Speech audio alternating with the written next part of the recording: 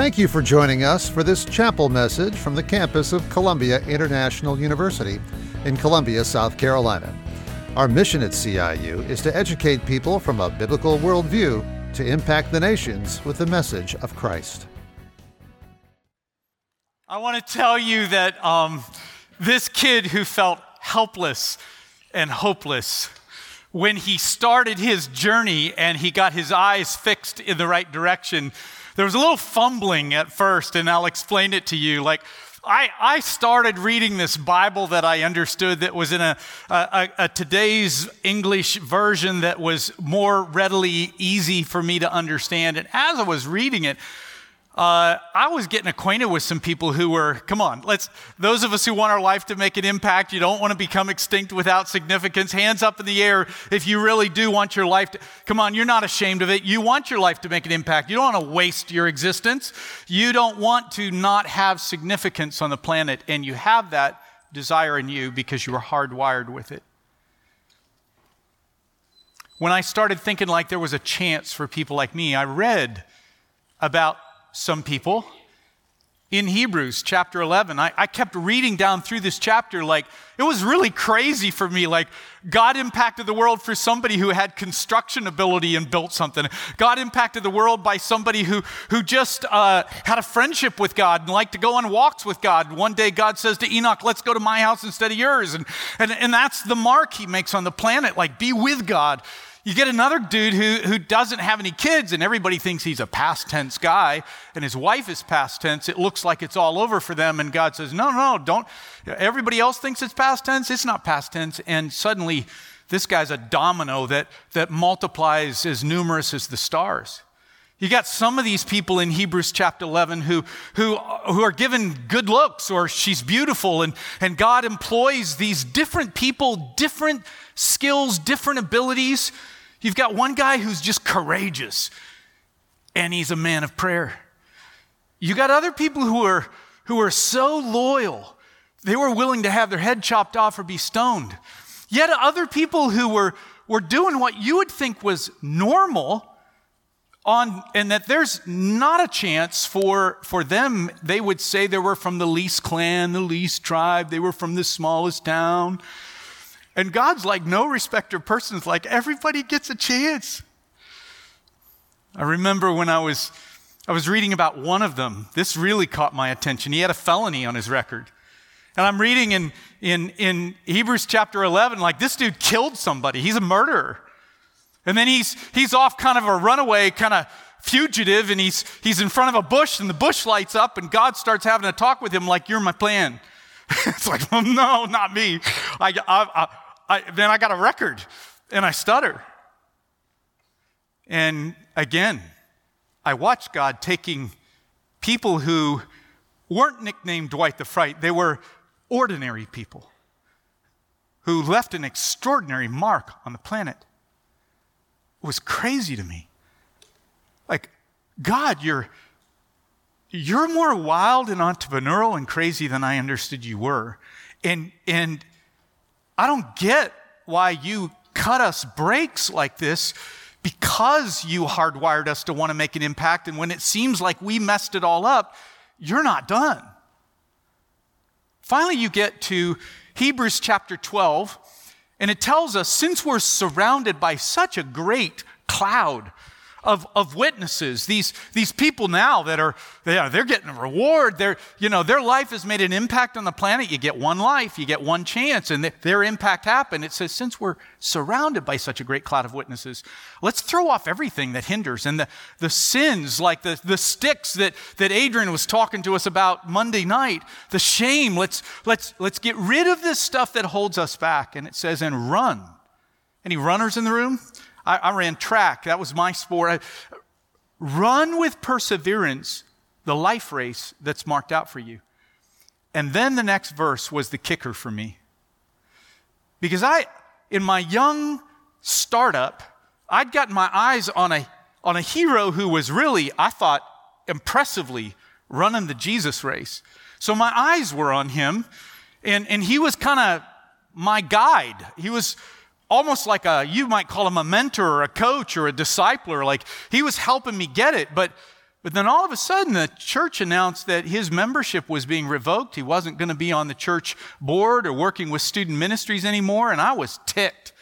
I was angry. I was confused. I didn't understand the level of moral failure that had occurred in his life. And as I learned the truth, I became angry. Like, I don't know if this has ever happened to you, where somebody falls off a pedestal you have them on.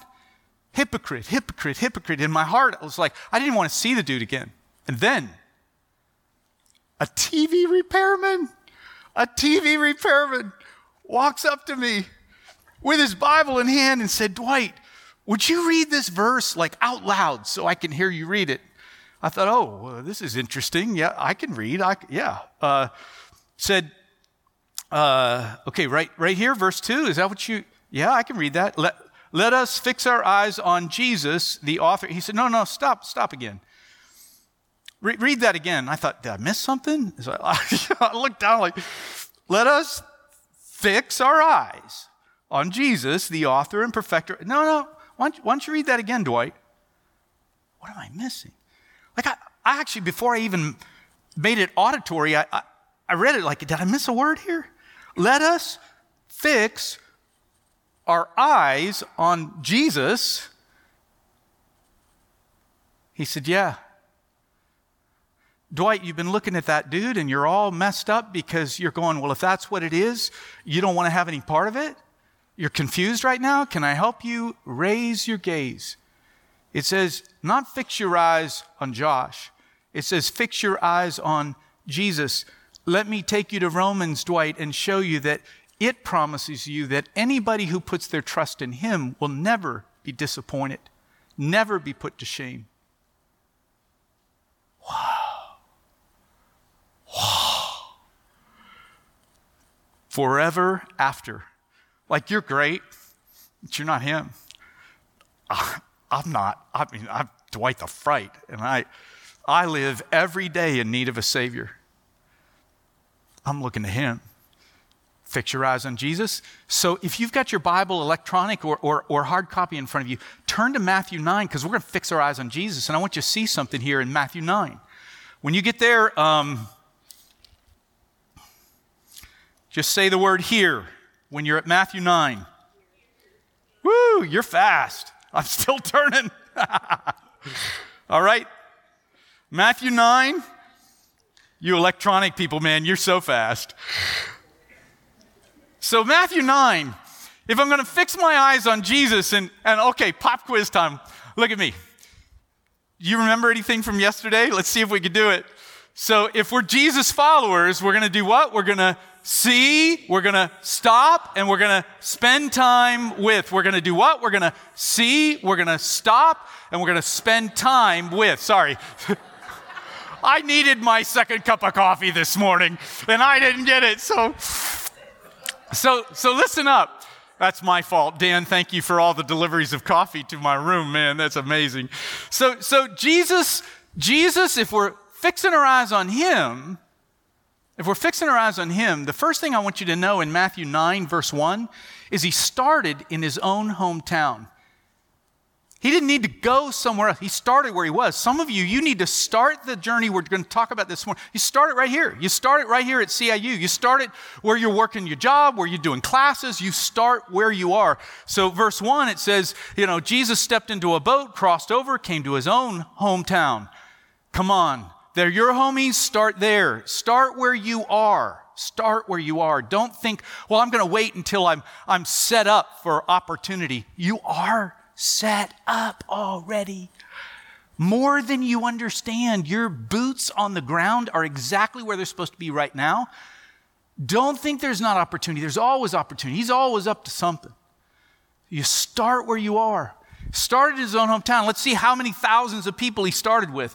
Look at this. Some men brought to him 1,000 people. No, I'm sorry. It wasn't 1,000. It's like 100 or 50, right? Some impressive number, right?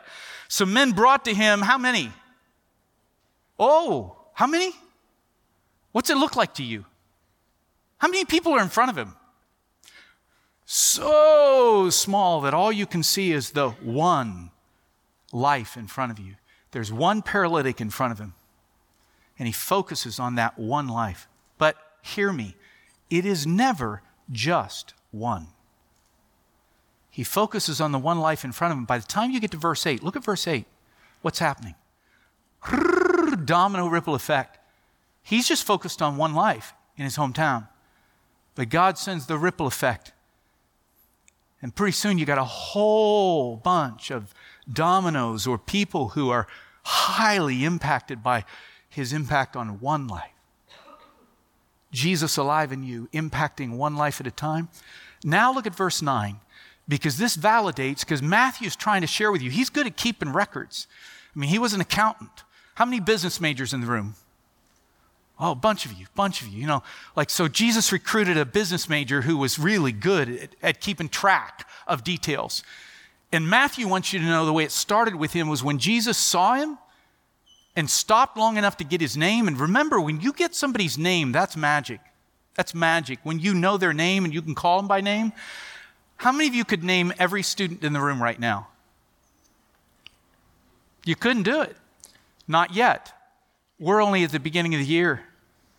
What's the possibility that you're going to, if you do Jesus thing and when you stop, what was your name? And you work on it. And suddenly, you know, it was so cool. Yesterday I met Harrison at lunch. I got to see him this morning and call him by name. It was so cool. Jayla, I met you first day. And yesterday I'm calling you Jayla. You know, Zay, where are you, Zay? You know, I met you the other night and there's Zay back there. You know, it's just so fun to, Daniel, where are you at? Daniel, we met the other night. Daniel, there you are. I didn't recognize you with your cap on backward. Listen, when you learn somebody's name, that's the beginning of. And Matthew wants you to know Jesus saw a man, he stopped with him, named Matthew, not named tax collector. Don't know them by, well, he's an athlete, she's a nursing major, what's their name? That represents their personhood, not their category. Know them. Stop and get their name. That's the beginning of high impact. How many of you, when somebody calls you by name, like those of you I just called by name, is that a little impactful when suddenly your name is in front of you by somebody else calling you by name? Matthew wants you to know it was a big deal, but also what was a big deal was when Jesus spent time with him at his table. I asked you yesterday, how many of you like to eat? Let me ask you the question again, because I think I saw what I saw. How many of you like to eat? Hands up. You like to eat. You actually like to eat. You know, my son, who's a Marine, says, Dad, it's the sixth love language. You know what this means? This means you have the capacity to spend time with people, to get up close to them, because most of the time we do a lot of our eating with other people. That's what Jesus did with Matthew. Look at him. He's sharing meals. Some of you, how many nursing majors in the room? Like anybody, do you have nursing here? I thought you maybe had nursing here. Oh, next year. But for others of us, so let's say we're going to meet for coffee. We're going to sit over coffee. I was going to say, you know, I remember a nurse when I was hospitalized with a terminal illness, and she brought food to me, and she didn't just leave it. She sat down at the chair beside me and talked to me. It was highly impactful. I still remember it all these years later. Matthew's sitting at a table, and at a table, we exchange our ideas, our stories. It didn't stop with Matthew. Look further in Matthew 9. You'll see a worried dad. Verse 18, there's a worried dad that he comes and just falls in front of Jesus like, I got a sick girl. I need your help. Jesus gets up. 19, he's going to go with him. Here's somebody else. She's just one, but verse 20, just then a woman who had been subject to bleeding for 12 years, she's been sick for 12 years. Man, they're getting away, and everybody's pushing, brushing up against him, and Jesus, like all of a sudden, he stops. Who touched me? The disciples said, what? Everybody's pushing, pressing, brushing up against you. You want to know who touched you? He said, no, somebody touched me. Do you know why I believe he did that? I believe because spend time with was in reverse. She'd reached through from back behind him. She'd touched the edge of his garment. And he thought, she needs more than just the power that went out of me and healed her body. And he turned around and said, who touched me? And when she came out from among the crowd, and he looked at her and saw her, and she saw him. And then he stopped with her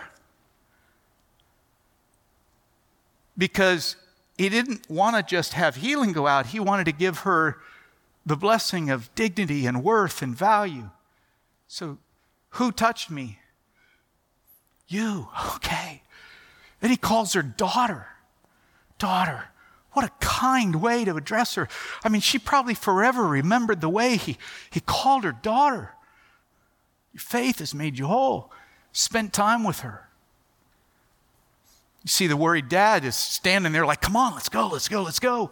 Jesus gets to the house in Matthew 9, and when he gets there, there's a bunch of people wailing, crying, and they laugh at Jesus when he says the girl's not dead but asleep, verse 24. And the crowd outside doesn't understand when he goes in, and he sees this little girl, he stops with her and takes her hand. Jesus gave everybody worth and dignity, see them all, stop, spend time with. He even held kids one day when others thought that wasn't important enough to do, and they tried to shove them out of the way.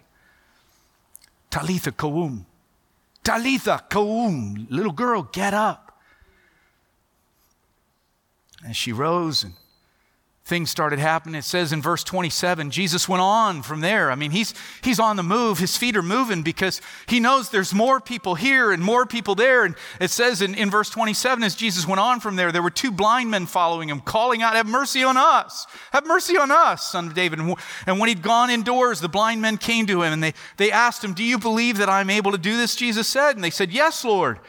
And then he touched their eyes. But by the time you get through Matthew 9 all the way to verse 35, there have been 9 one life at a time individuals who've been impacted, whose domino ripple stories have even reached us here thousands of years later. We've just talked about the impact that Jesus made one life at a time.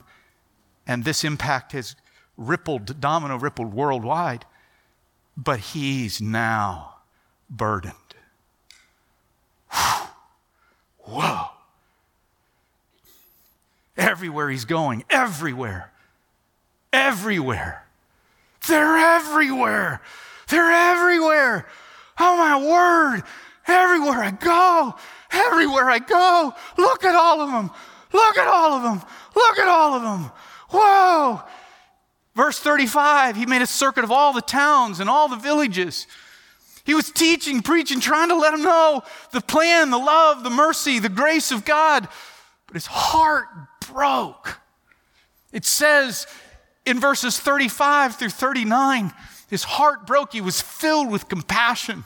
Compassion's different than sympathy. Sympathy would have said, man, I'm so sorry. That's sympathy. Compassion is different than sympathy. Compassion says, I am sorry. What can I do to help? Watch. This is a day of prayer. He turned to his disciples because he wanted to get things done, and he said, hey, pray. That's how you get things done. Pray to the Lord of the harvest that he would cast laborers into all these fields that are ripe for harvest. I think it was attention grabbing because, you know what? That's how they thought of themselves. Like the word labor, that's how they weren't rabbis. They were regular dudes. We're small business owners. We're James and John. Here's Peter over here. Well, I've done some pretty awesome fishing in my life. Actually, when he was helping me, I did this one thing it would have been front page on Field and Stream. I can fish. He can fish. Jesus is going to teach him how to lead a high impact life, but he's going to use these guys who are from the main streams of life. Matthew's going, well, I'm just an accountant. I've kind of been gifted in business. But he's going to keep an account that you and I are reading here this morning because he's good at keeping track of details. And the Spirit's going to inspire him that these details need to be here. Jesus turns to them all and says, the harvest is ripe, but the what are few, I want to hear you say the word at the count of 3. The harvest is ripe, but the what are few. 1, 2, 3. Did you hear the word you used? I had a marketing company come to Forge in Denver, Colorado. They came from Southern California. And he said, you guys have made a grave marketing mistake. You're paying us some bucks, so we're going to tell you, you've made a big mistake. And I said, is it like, you don't like the word forge? Because that actually gives us a conversation about God, because God's an all-consuming fire. You get near him, closer you get to the all-consuming fire of God, like he lights your heart on fire. Man, he starts, he melts your heart, and then he starts shaping your life, kind of like in a forge. And he said, no, that's a good word. We like that. Well, you don't like the kingdom building ministries under. You don't like the word kingdom, but he's the king, and he has a kingdom, and we're about boundaryless kingdom. We're not about one denomination or one people group or one state or one nation. We're about it all. The kingdom is expansive. It's here, there, and everywhere. Wherever the king rules, there's the kingdom. Oh, you don't like the word building because it's an action word and it calls people to do something. Imagine that. If we're going to make an impact, we're going to do something. I said, no, we're hanging on to the word building. You don't like the word ministries because we use that word because we think every single person is a minister. 24/7, that's the design and plan of God. We believe in the priesthood of all believers. We believe that when I'm running around a track with somebody and he's sharing with me, I'm not clergyman so-and-so. I'm the person that's near him in the moment, and Jesus is present in me as he is in you, is in her, is in him. We believe in ministries that are as distinct and unique as we are as people, bringing Jesus up close as we see, stop, and spend time with. They said, no, it's that other word. It's in all your publications, that book, that other book. Like you use it all the time. You got to ditch that word. It's not a good word. I don't know. And then it dawned on me, and I went, oh, you mean the word I thought I'd get them started. You mean the word let? They said, yep, that's it. What's it? The one you were just saying. I said, I didn't say the word. What was it? They said, yeah, that's the word. I said, why don't you say it? Well, we just want you to know that the word laborer isn't a posh, feel-good upward. It's not a Madison Avenue word. It's not very marketable. Nobody's going to want to be a laborer. I said, then we have a big problem because the one who impacted our world told us that's what's missing. And watch me. Some days, he got down and held kids. Thought that was an important thing to do as a laborer. Other days, he walked across to somebody who kept yelling, unclean, unclean, unclean, and everybody jetted away, and he walked toward him, and he got messy. He touched him, the leper. The picture John told on Monday, where he stepped into a situation where somebody was being accused and about to be stoned, and he stepped in, advocated. And then he sets an example for these laborers he's training in his 3-year hands-on aggressive training program. He washes their feet because their feet are muddy and dirty. Why did Jesus use the word labor? Because that's what he'd been doing for 3 years, the model to follow. He knew that high impact, you remember it from yesterday, high impact isn't when you stand up and give a speech. High impact is when you get up close and you spend time with. And you're not a leader or you're not a speaker. You're not a anything. You're just a laborer. Let's go do something. You're doing life near somebody, with somebody. And for 3 years, the way they learned the life was just watch somebody who was doing the life. But he said, the harvest is ripe, but the laborers are few. Why do you think, I'm with you right now. Why do you think he used that word? Why do you think he used the word labor? You have an idea? Why do you're just nervous, like, this is what's going on over here. Anybody have an idea? Why do you think he used the word labor?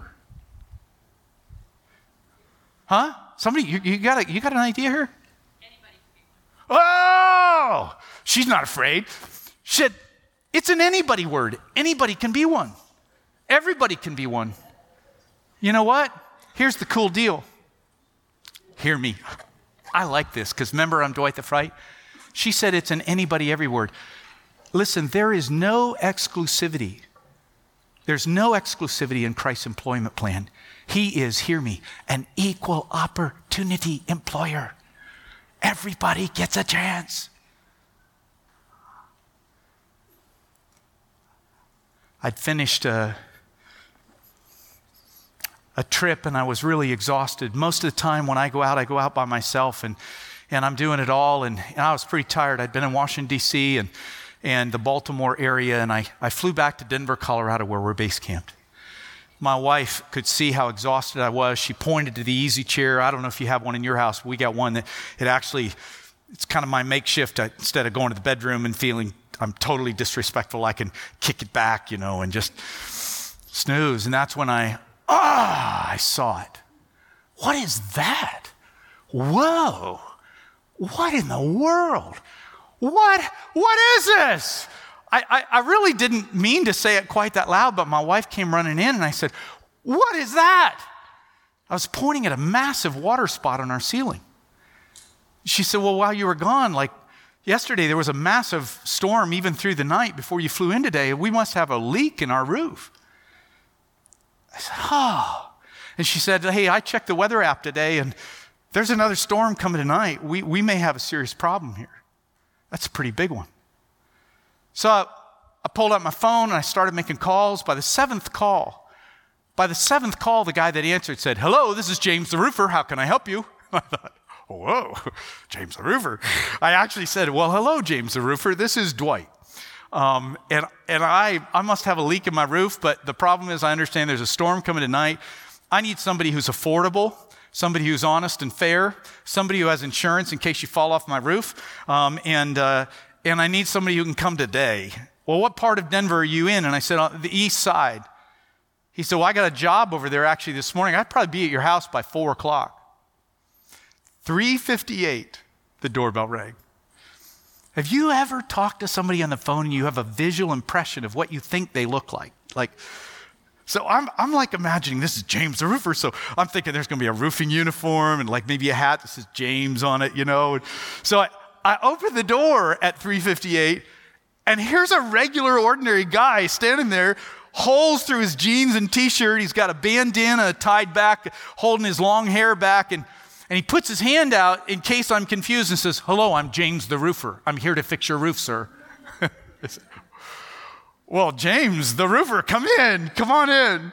So he walks in and I show him he said, let me crawl up on your roof and I'll give you a quote in just a minute. Comes down, gives me a very fair quote. I said, you're on. He said it was going to take him an hour and a half. But in 45 minutes, he was back at my door. He said, sir, it's totally fixed. I said, you told me it was going to take an hour and a half. He said, sir, it's completely fixed. Wasn't as complicated as I thought. And it's completely fixed. In fact, sir, I'm so sure it's fixed. If it ever gives you trouble anywhere in the future, you call me and I'll be back for free. It's fixed. And also, sir, I've adjusted your bill. Now, I don't know if you pay very many bills, but usually when they tell you they've adjusted your bill, it goes one direction. So I'm going, you've done what? He said, I've adjusted your bill. I said, let me see. So he puts this paper out in front of me and he scratched off the original number and it's half the price. I said, James, that's half of what you told me it was going to cost and your price was fair.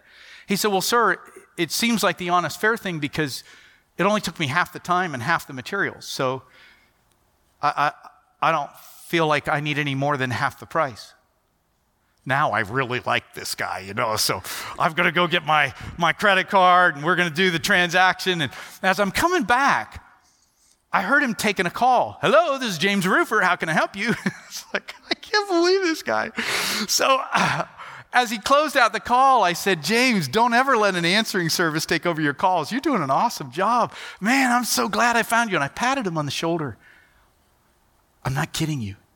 He stepped back from me and said, sir, I cannot accept your compliment. I was like, well, that was weird. I thought, he doesn't understand what I just said.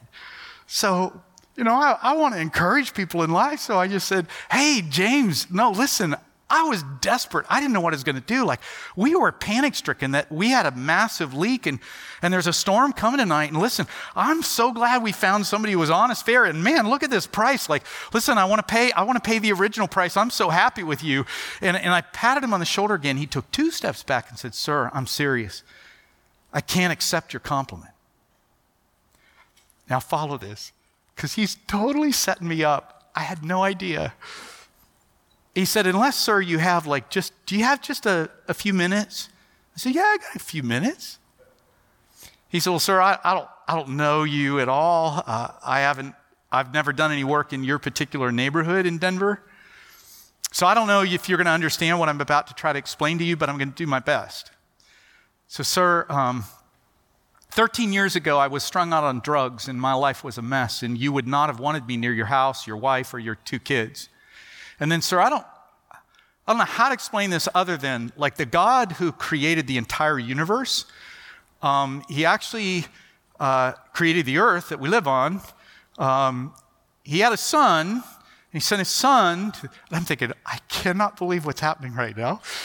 This roofer goes on, he sent his son so we could be forgiven of our sins through something he did for us on a cross. He died for your sins, sir, as he died for mine. And then he became a way for us to have a relationship with the Father God who created everything, and he created it with him, and his name is Jesus.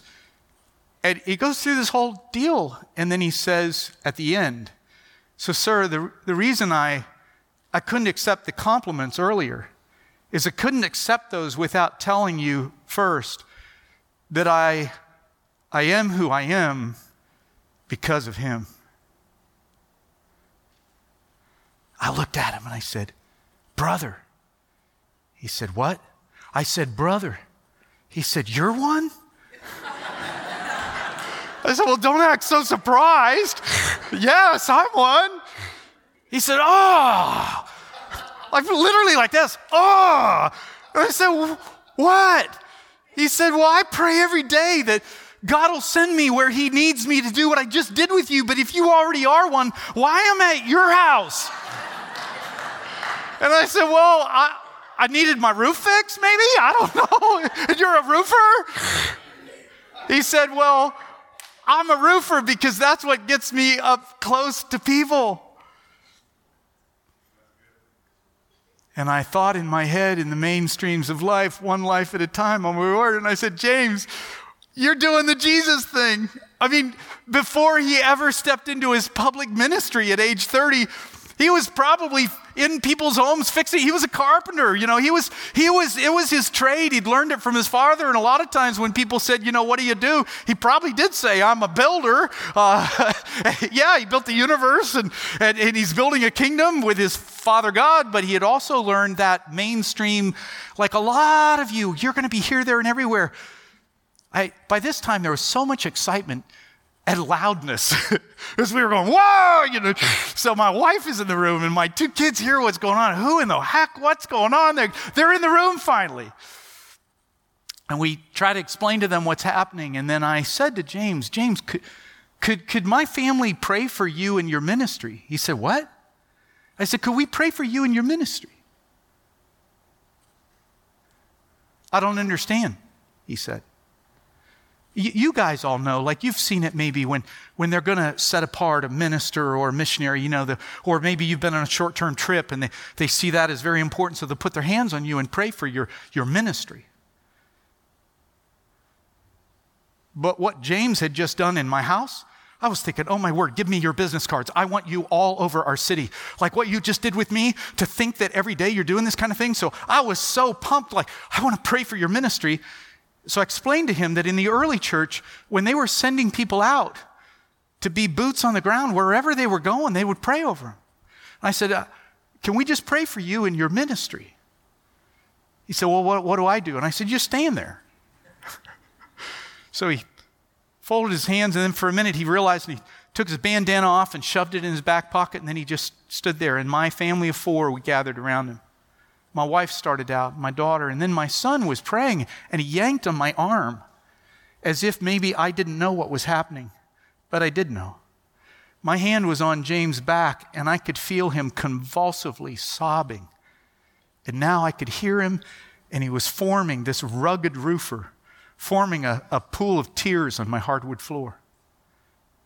When we finished our prayer for James the roofer and his ministry, he immediately turned his back to my wife and my kids, straight in my face, just a mess, pulling his bandana out, trying to get his composure. And he said, "Sir, I apologize. I'm so sorry I lost it like that. But sir, I've been doing this for 13 years, and no one has ever validated my ministry before today." Why is that? Why has no one validated his ministry? Is it because we've got ideas that there's the minister and then we're the, I don't know, what are we? We show up and we sit in chairs and we throw money in the plate and we encourage the one that's called the minister? That's sacerdotalism or sacerdotalism, whichever way you pronounce it. That's not the priesthood of all believers. That's not this plan. I don't know how we became preoccupied with our own modern methods. And we're more impressed. We actually think that ministry happens by certain professionals at certain times in certain places. It's not based on this model to follow. It's not based on what Jesus was training these guys. None of them were graduates of leading rabbi training schools. They were all regular guys. He would look at you this morning as an equal opportunity employer and he'd go, "Come on, let's do it. Let's lead a high impact life. I'll show you how. Fix your eyes on me." I got to tell you what happened to my son. 2nd grade, I come home from a ministry board meeting and my wife said, "He's been waiting. I let him stay up. He's waiting for you to come upstairs and read his sports devotional to him." So I get up the stairs really quick and his light's on and the devotional book that we were reading through, sports devotional. And I often laid down in his bed and we're reading the sports devotional and I'm finished. And I'm going to turn the light out. I said, "Dad, don't turn the light out yet." "Why?" He said, "Dad, I got to tell you something." "Okay, son." "Dad, I got called to the principal's office today." I thought, "What?" I said, "I'm sorry, what did you just say?" He said, "I got called to the principal's office today." I said, "Who was with you?" He said, "Nobody. It was just me." I thought, oh my word. You know, people always told Dwight the Fright, like, "You're going to get one just like you. You wait, you'll get one just like you. It's going to happen to you. That's how God gets even with people like you. He gives you one." But my son wasn't that kid. Like he was compliant. He was a pretty good kid. And I'm just totally confused. And I'm trying to stay calm. Like, what would Dr. James Dobson, at Focused on the Family down the road from where I live, what would he say to do as a dad in this moment? I'm trying to stay really composed. And then I thought, okay. And I said, "Well, tell me about it." Inside I'm going nuts, but tell me about it. He said, "Well, Dad, it was really weird. Like she said, she asked me what you do for a living. And I told her you're a minister, and she said, 'Where?' And I told her, 'Forge Kingdom Building Ministries.' And she said, 'What is that?' And I told her you teach people how to love God more and how to love other people better." Let me pause with his definition for a minute.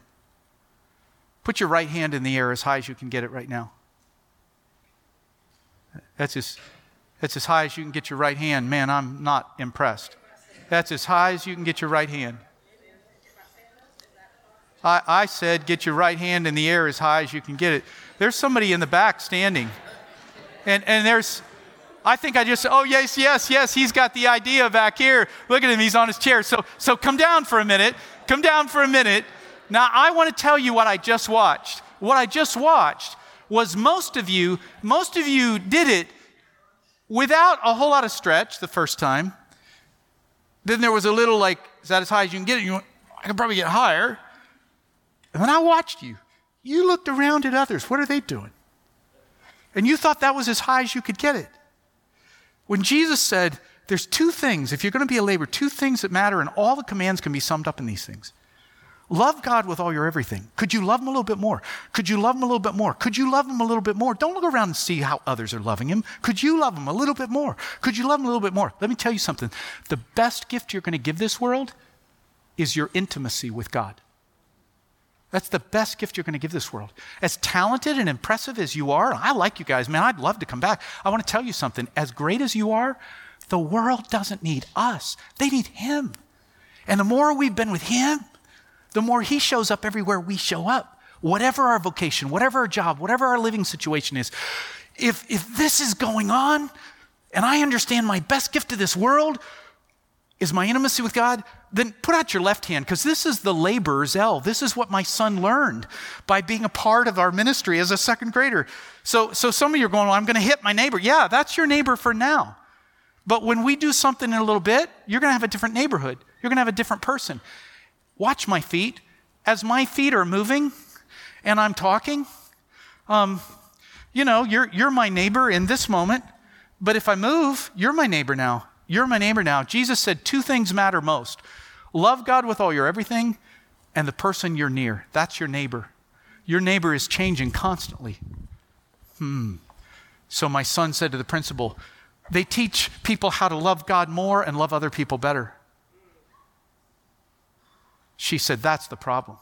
Dad, she told me that's the problem. I'm not supposed to do it in our classroom. She told me I'm not supposed to do it in the cafeteria. Dad, she told me that I'm not supposed to do it at a park or in our neighborhood. She told me the only place I'm supposed to do this, love God and love others, is in our house or inside a church building. And she's the boss of the school. I said, son, are you an American citizen? He said, Dad, what's that have to do with anything I just told you? He's second grade.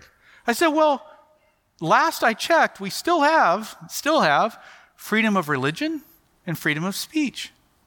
We talked about that for a while. Then he couldn't wait to get to school the next day. We talked about diplomacy and how we walk that out. And all I know is 2 weeks later, my second grade son said, Dad, Tommy gave his life to Jesus in the cafeteria today at my school. I said, what? He said, Tommy gave his life to Jesus in the cafeteria. Dad, you got to hear this. It's so amazing. Dad, I got my food in the cafeteria and I walked out and I looked around and Dad, I saw him. He was sitting all by himself, Dad. Nobody saw him. But I saw him, Dad. And I walked over and I said, Dad, I stopped. Tommy, you want somebody to sit with you? He did, Dad.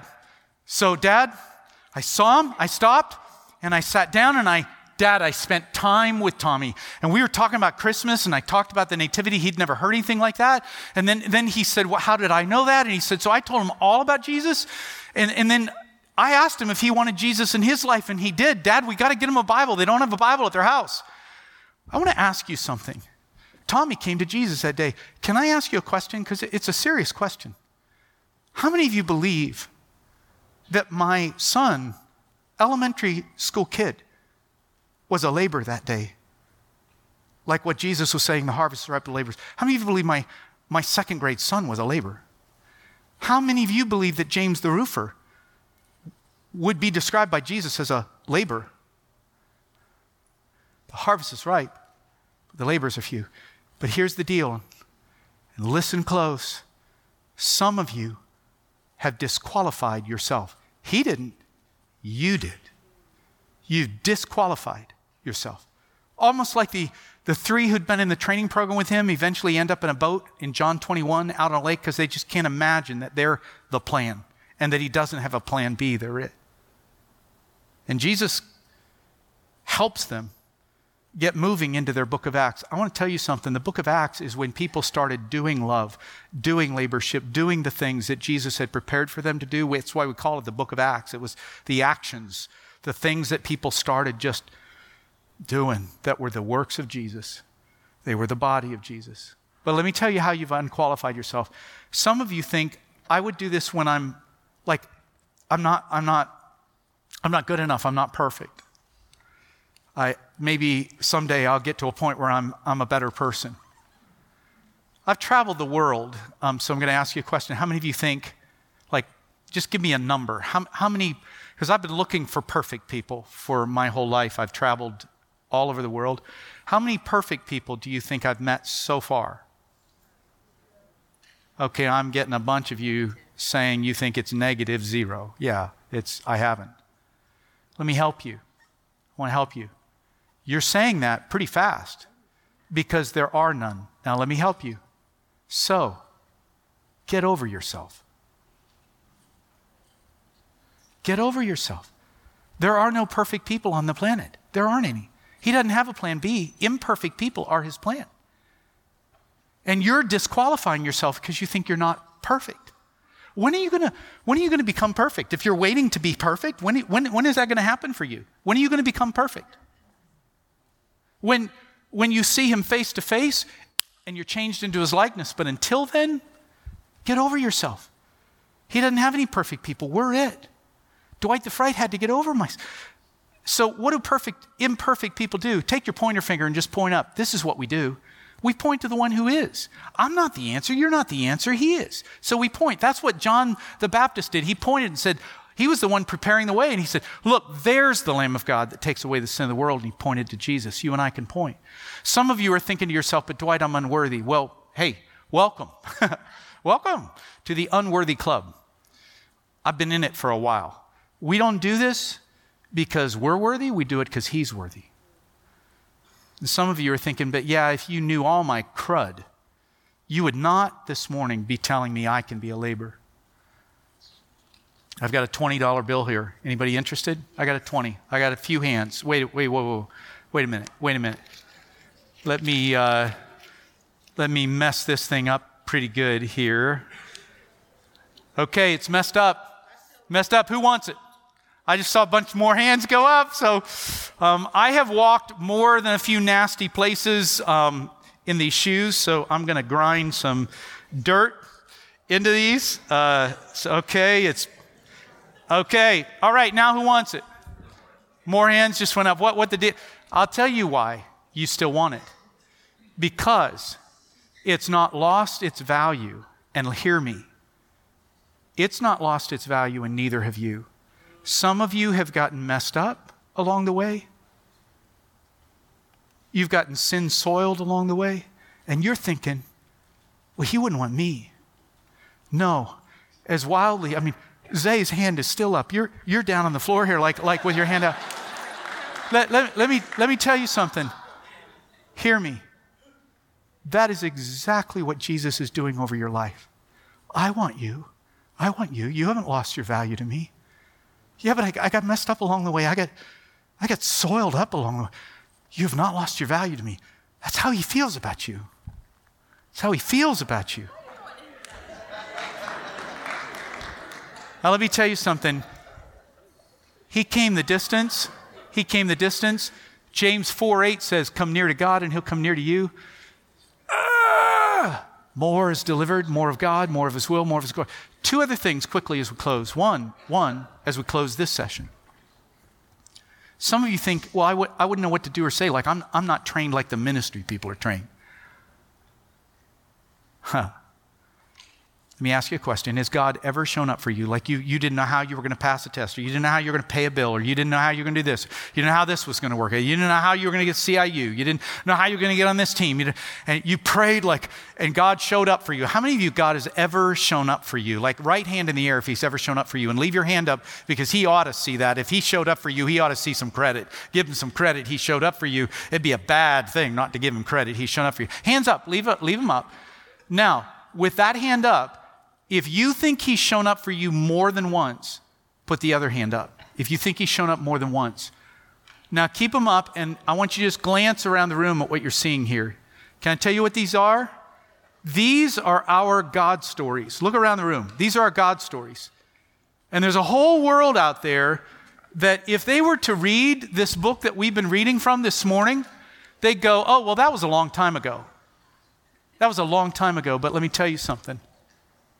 What do these say? These say to them, he still shows up. And those are the stories they need to hear. Yes, you'll eventually get to these, but you are more trained than you think. Tell your stories. You know them. I don't know them. I don't know your stories, but you know them. And they can't discredit. That's a real story. That's from your life. And when they hear your story, you know what's going to happen? They're going to go, man, if God showed up for her, if he showed up for him, they're just regular. Maybe he'd show up for me. It's the same thing that happened when we read some of these stories, 75% stories, and we went, man, if he showed up for her, maybe he'd show up for me. If he showed up for him, maybe he'd show up. Same thing, but they need to know he still shows up because that's hope for them when you tell your story. He's not back here. He is here. That's what this book helps to point us all in the direction of Jesus. Some of you are saying, I get nervous and I get scared. Let me teach you the 10-finger prayer real quick because you're going to need it. 10-finger prayer, do you know it? Because if you don't, you need it. So put your dukes up. We'll all look ridiculous together here, but you're going to need this. You're going to need this a lot more than you could imagine.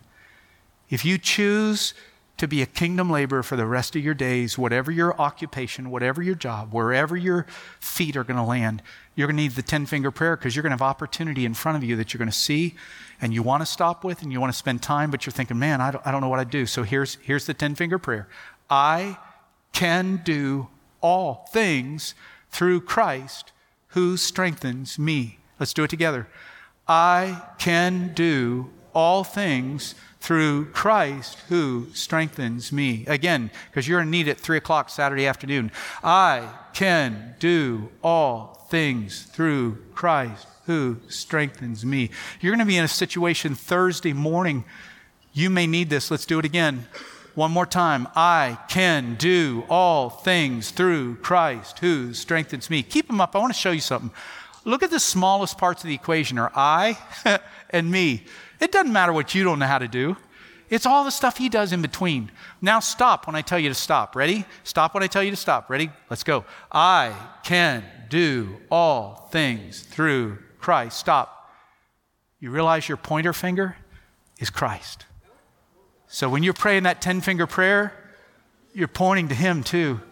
He's the one who promised, I'll be with you as you do this day after day after day after day. So imperfect people can point. As unworthy people, we say, I don't do this because I'm worthy, because he's worthy. Sin-soiled, messed up people are actually his plan. He doesn't have another plan, a plan B. We're it. People who are willing to share your God stories because they're yours. You know them. Don't underestimate and undervalue what he's done in your life as something that will inspire faith in another life, that if he showed up for you, maybe he'd show up for them and tell them he's no respecter of persons. He wants to show up for you. Pray the 10-finger prayer when you're getting freaked out and just simply know that the agenda is love. When I was going to take my daughter on our first dad-daughter date, I didn't know how to do one. My friends had told me it was a good idea and she was old enough, and I thought, I don't know what to do. Like, what do you do with a little toddler? Like, how do you go on a date? Like, you don't take them to a fancy restaurant and you don't put the music just right in the car. Like, so we're going out to my red Jeep and her mother's putting her in the car seat in the back, and I'm looking at her in the rearview mirror and she looks totally freaked out. And like, because mom's waving goodbye. It's dad time. So I started singing, Daddy is your boyfriend. And she sang back, and I am Daddy's girlfriend, all of 4 years old. And I sang, and we go on dates. She didn't know what one was, but she's about to, because I'm going to make a heart on every future guy. It's going to be great. And we go on dates. And she was a little concerned, so she sang back at me, and we have fun, fun, fun. And I said, fun, fun, fun. Listen, my daughter is in her 20s. She has a daughter of her own, and she still wants to go on dates with Daddy, and we sing the song. So we head to the mall. My wife had given me great advice. She said, look in her little face, and love will tell you what to do. We get to the mall. We're walking in the entrance, and I can hear all the puppy dogs at the pet store, and she could too. I looked at her little face, and I thought, oh, I can tell that's where she wants to go. She's like, where are the puppy dogs? We go in there, and there's one. I can see her little face says that's the one she's looking at. So we get that one out and plays. But eventually it scratches her, and she's. I looked at her face. I knew what to do. Give the puppy back. You know, we don't need that puppy anymore. And so we're walking out of there, and I'm kind of brushing her tears a little bit, and she saw the toy store across the way. She knew where that was. I didn't, but she did. And she started toddling over, so I followed her in. She knew exactly where she was going. She was going back to the little girl kitchen section. And the next thing I know, she's sitting on the floor. So I look at her little face. I know what to do. We're going to be here a while. So I sit down on the floor and we're playing kitchen when all of a sudden I'm smelling Mrs. Fields' cookies from lower level on the mall. I don't know how I think they have these big industrial blow fans that blow it everywhere, because my daughter started smelling. I could see like, ooh, I know what that is. She stood up. She's no longer wanting to be, I can tell. I look at her little face. I know where we're going. I said, come on, we'll go get a cookie. We're getting toward the cookies and she sees people throwing coins in the water fountain. So I can see she wants to do that. So I pulled out a couple coins and she threw them in the water fountain. And we're walking out of the mall and there's a little photo booth. You know what a photo booth is? And it's flashing and she pulls the curtain back. I said, no. They're getting a picture. Then I realized maybe we should get a picture. So we waited and then we got in there and got a picture from our first date, a cool set of 4 black and whites. I didn't realize so much time had passed that I got her home too late. My wife was standing at the door like, thought you didn't know how to have a date with your daughter. You are late. And I said, yeah. But I'm in love. I looked in her little face and love told me what to do. That's the final thing that a labor does. Ephesians 5:1-2 says, live a life of love as dearly loved children. It goes on to say in Ephesians 5:1-2, live a life as dearly loved children and be imitators of God as dearly loved children. Be imitators of God as dearly loved children. Live a life of love just as Christ loved us and gave himself up for us as a fragrant offering and sacrifice to God. Everywhere, every day, all the time, he was modeling, even in the toughest moment of his life on the cross, he was loving God, according to Ephesians 5:1-2, and even loving his next door on a cross neighbor. Hey, today you'll be with me in paradise. There's not a moment, there's not a time, there's not a place. There isn't an opportunity for you and I to be a kingdom laborer. The harvest is ripe. I now sign my letters. The harvest is ripe, but the laborers are increasing. Because all over the world, people are going, I didn't know I counted. You've felt overlooked and undervalued. And you've even unqualified yourself. But not today. You already said he hardwired you with a desire to make an impact. And now you know, fix your eyes on Jesus. He's the one who knows how to help you make an impact. And it's not going to look like somebody else. It's going to look like you. All the talents, all the abilities. Do you know how he chose to use David? He was an athlete. David was an athlete. And he was really good at aim.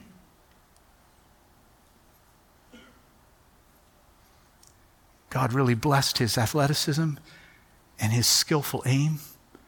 High impact. Over and over, you'll see all kinds of stories in here. There are people just letting you know he needs the variety that he created. Would you bow your heads with me? Lord, in this room, there's a ton of potential. You would probably, as much as I walked off the stage and walked around, you're probably walking around right now, Lord. Like, I want you. You haven't lost your value. I need you. I want you. And they want to have a high impact, Lord. And they've had their eyes on people, but they need to raise their gaze and get their eyes on you and know that they actually could be the answer to the prayer request in Matthew 9. That the harvest is ripe where they're going to go. And they could say this morning, hey, Jesus, I'll be your laborer there where you've taken me. The places I get to go because I'm good at this. Or you've given me an ability in this. Or you don't have a labor over there and you're going to put me in that apartment complex. Or you're going to put me in that neighborhood because I'm going to be the first set of boots you've ever had on the ground there. You've given me unique talents and abilities, unique hobbies and interests, a unique personality. I'm unique from head to toe. I didn't know that you created all that on purpose so that I could lead a high impact life. I don't want to hear the word this morning. I want to do it. I want you to know, Jesus, if you're looking wildly like, I want you, you haven't lost your value, that I'm in. I want you to know that I get it. I get it. But I not only get it, I want to do it. I want to live it. I don't want to hold my hand up for the rest of my life and hope my life will make an impact. I want to seal the deal today, Jesus. I want to sign on. Let your signing bonus be that I get to spend time with you today because the campus closed the deal for me to be able to get time today for you to just start tooling me up today as we spend time, God, together today. But you would right now, not waiting on anybody else, you'd stand to your feet and say, Jesus, I've heard it. I want to be it. I want to live, see, stop, spend time. I want to live the life of laborship. I want to focus on the people around me and let love tell me what to do. Your love poured into my heart by the Holy Spirit, Romans 5:5. This is not complicated. Many people have said, oh my word, Jesus' plan it's not just simple, it's doable. When I do it for and with him. Stand up where you are. If you want Jesus to know I'm your laborer, count on me. I want to do this for the rest of my life. I don't know how. I feel sometimes unworthy. I'm definitely imperfect, but this morning I'm getting it. I'm the kind of person you're looking for. Actually, you hope that all of your people will become your body and you won't be attached to a bunch of people who are paralyzed and frozen in fear, but they'll just simply pray the 10-finger prayer. I can do all things through Christ who strengthens me. And that I'll tell whatever you do or did for me, the stuff I know, I'll tell to somebody who maybe that would help them know you'll show up for them. I want to be that person in the mainstreams of life, one life at a time, up close to others. I don't need an upfront spot, God. Up close to others. I want to see who you see, God. I want to stop with who you want to stop with. And I want to spend time for the rest of my life being a kingdom laborer. Hallelujah. Hallelujah. That's a whole lot of you to the very back row, to the very front row. This is the way you start to make an impact. You get in front of the one who refers to himself as the Lord of the harvest, and you let him show you your field, and then you let him guide and lead you in that field to be his laborer. And you don't have to wait for a college degree to begin this. You do this now. If a second grader in James the Roofer, you bona fide them this morning. You said, yeah, they're a laborer. You get it. I want to pray over you this morning. Lord, these are eager hearts. And the dude who came and got the 20 because he traveled the distance. While I'm praying, I want to ask you, while I'm praying, let's use this front as your way to just demonstrate to Jesus. I want to come near to you. You come near to me. So let's just fill this front area with those of us who are volunteering. Nobody feel out of place because you're sitting, because this is a day for us to just do business, and we're doing business. But I would like to just have you come from where you're at. Let's just stand here as I'm praying. So start coming now. It'll be a little noisy, but I'm going to keep praying. So Lord, as they're moving, what they're doing is showing you they understand laborers don't think about it. They start moving. That laborers don't stay in park. They don't stay in park. That you can't steer a car that's in park. You steer one that's in motion. And these are laborers who are starting to demonstrate to you, Lord, I want to move with you. I want to move with you and you with me. I want to be up close to you and you up close to me so I can bring you up close to others. I understand my best gift's going to be my intimacy with you, so I don't ever want to be ashamed with you. I actually want to get as near to whatever you're up to and whatever you're doing and who you are as I can. My intimacy with you is going to be my greatest gift to this world. And when you put somebody near me, because I'm in the long line at Walmart now, and I almost don't get it, nudge me, God, like, that's your neighbor for right now, and she's hurting. Look at the medicine in her hand. She's got 2 kids at home sick, and she's scared to death, and you're a neighbor in this moment. Lord, when I'm actually working out with somebody and I don't get that actually we're now near the same machine on purpose because you've been watching me in the gym and now I'm near that person and this person is hurting and last night said, if you don't want me to take my life and you really do exist, just get to me somehow. I'm giving you 24 hours, God, and we're your labor. And we actually like to work out. We're at the gym and we're near who's on your heart and your heart is breaking for them. and now you got to labor. For some of us, Lord, it's a 9-year-old kid that lives down the street from us back home, and this kid has a future, but they need a laborer to come alongside and pray for them today. There's some people we're going to pray for by name today, and that's going to be the beginning of our laborship. Many of us, we're where we're at today because somebody prayed for us, and we're going to start naming some names before you. Pray for them. We want to be their praying person because they don't have a praying dad or a praying mom or a praying grandma. We're going to be it. We're going to stand there and do it. Lord, these are your laborers. They're all over the room. They're yours. They belong to you. They're not going to be at CIU very long. Man, while they're here, let them get started. Show them, Lord. I mean, I love the fact, God, that you designed and desired this campus to be full of diversity and opportunity. It's here, there, and everywhere. Help us to learn people's names, God. Help us to learn their names so we can pray for them by name and care about them by name. It's the place to begin to express high value. Help us to be one of the best campuses for knowing each other the way we'll do in our neighborhoods later. And I'll know, no, that's the person that lives in the white. No, I'll know their name. That's the person that lives in the brick house. That's the one that's in the concrete block house down there. No, we'll know them by name, Lord. We'll get used to doing these things here so when you get us out there a little farther, we're doing it already. It's just natural. We got game on already. Lord of the harvest, today we're going to start doing the thing you told us matters. We're going to pray. That's the way we know the work starts getting done. Digging down in and breaking up the soil and getting seeds planted through prayer. Some of us are going to name some people out loud today that you're going to bring to our hearts because we're going to be laborers. We're going to do it. Not think about it. We're going to do it, Lord. So, Lord, here they are. They're yours. They're yours. This is a big deal day, God. This is a big deal day. I hope heaven's just jumping up and down like at a wild rock concert, just going, yes, yes, yes, yes, yes. You just got a bunch more, and this was what your heart broke over. Jesus, they're yours. In your name, Jesus, I pray.